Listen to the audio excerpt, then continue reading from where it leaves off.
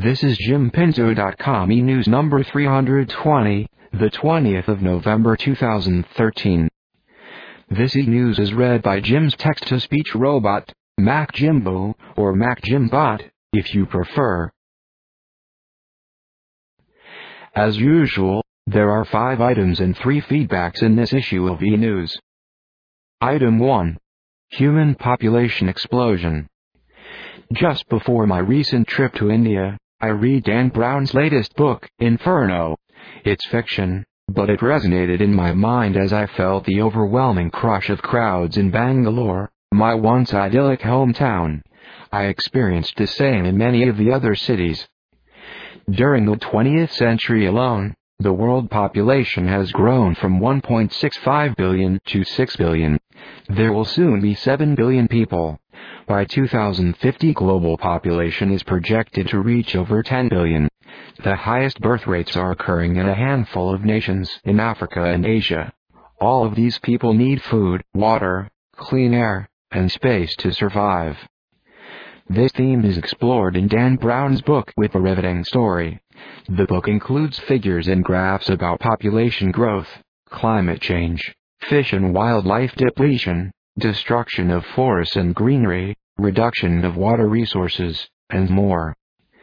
The Inferno story is about a brilliant but unhinged scientist who believes that he should save humanity by reducing the population.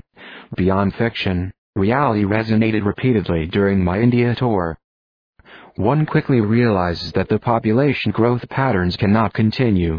It's an issue that no one wants to discuss, while wealthy nations are busy with matters related to their own reducing prosperity. What's your opinion? Item 2. Book, Computation for Humanity. I thought I'd share this new book with you because it includes the chapter which I wrote, Evolution of the Techno-Human. This starts the final section, Visionary Pondering and Outlook on Computation for Humanity.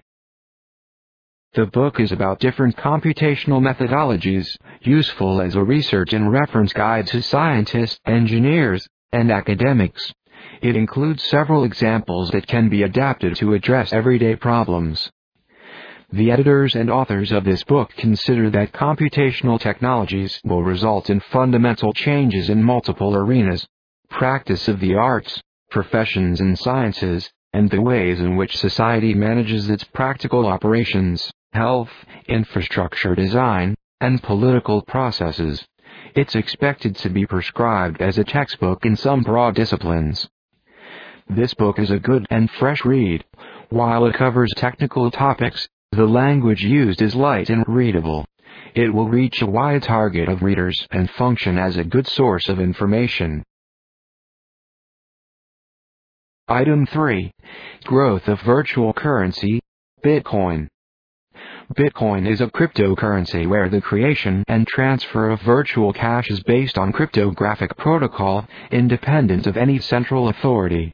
Money can be transferred through a computer or smartphone without any intermediate financial institution. Issuing bitcoins and managing transactions is done collectively by the network. Bitcoin is open source. Its design is public, nobody owns or controls it, and everyone can take part. Unlike traditional currencies where central banks decide how much money to print, no central authority governs the supply of bitcoins. It is not backed by physical assets and its value depends on people's confidence in the currency. Bitcoin recently broke $200, compared to $12 a year ago, and the market remains highly volatile. This electronic cash system concept was introduced in a 2008 paper by a developer known only as Satoshi Nakamoto. Bitcoin transactions are processed by servers, called Bitcoin miners, which confirm transactions by adding them to a ledger, updated and archived periodically using peer-to-peer file sharing. China's got the Bitcoin bug. A real estate developer in Shanghai just announced that it's now accepting bitcoins for one of its mid-range flats in a posh Shanghai suburb. Half of the world's daily bitcoin trading volume now comes from China. Bitcoin has a credible future as an alternative to traditional payment methods. Momentum is coming from around the world. As amateur investors, venture capitalists and technology enthusiasts keep pumping money, the volume of transactions remains tiny, but some think this currency could eventually become as ubiquitous as email. A tiny but growing number of stores, travel agents and online merchants are starting to accept this digital currency as a means of payment. One couple recently traveled the world using just Bitcoin, though with mixed success. Item 4. Perry Marshall Book, 80/20 Sales and Marketing. Perry Marshall is a marketing strategist and author of several books, including Ultimate Guide to Google AdWords and Ultimate Guide to Facebook Advertising. He speaks often at conferences and corporate events and runs successful seminars. Perry has just written and published a book, 80/20 Sales and Marketing, the definitive guide to working less and making more. You know the Pareto principle. 20% of anything generates 80% of the results. This book applies that to sales and marketing and discusses leverage that can bring big results fast. Likely, you already knew some of the points Perry makes, but never quite applied them the way he suggests, and he keeps developing sales and marketing corollaries that yield amazing results. You must read this book. The easy-to-read tidbits smack your mind and drag you further into immediate rewards. I dare you to read just a few pages and not find something that helps you directly, and not keep reading more and more. In his book, The Effective Executive, famed management guru Peter Drucker said, "Results are obtained by exploiting opportunities, not by solving problems." Perry Marshall preaches the 80/20 rule. Forget the 80%, work on the 20%, narrow it down to the few opportunities that generate the most results. Hey, go read a sample of the book on Amazon. I dare you not to get a copy for yourself. Item 5. Jim Pinto Webinar with Perry Marshall, December 18, 2013. Perry Marshall conducted and published an interview with me over a decade ago, while I was still at Action Instruments and my company had recently been acquired by Eurotherm Invencies. Perry is hosting a special live webinar with me at 1 p.m. Eastern Time, 12 p.m. Central, 10 a.m. Pacific, Wednesday, December 18th. The session is 90 minutes, with time reserved for live audience Q&A. Here's how Perry introduces me in his webinar landing page. Automation used to only be a threat to blue-collar factory workers. Now it's a threat to everyone. Will Google, Facebook, Amazon and Apple become agents of an Orwellian police state? This is not a new question. Jim Pinto is better qualified than almost anyone to answer because he's lived his entire life in the automation business. Jim is now a technology futurist and keynotes at major events all over the world. His monthly e-newsletters are a must-read.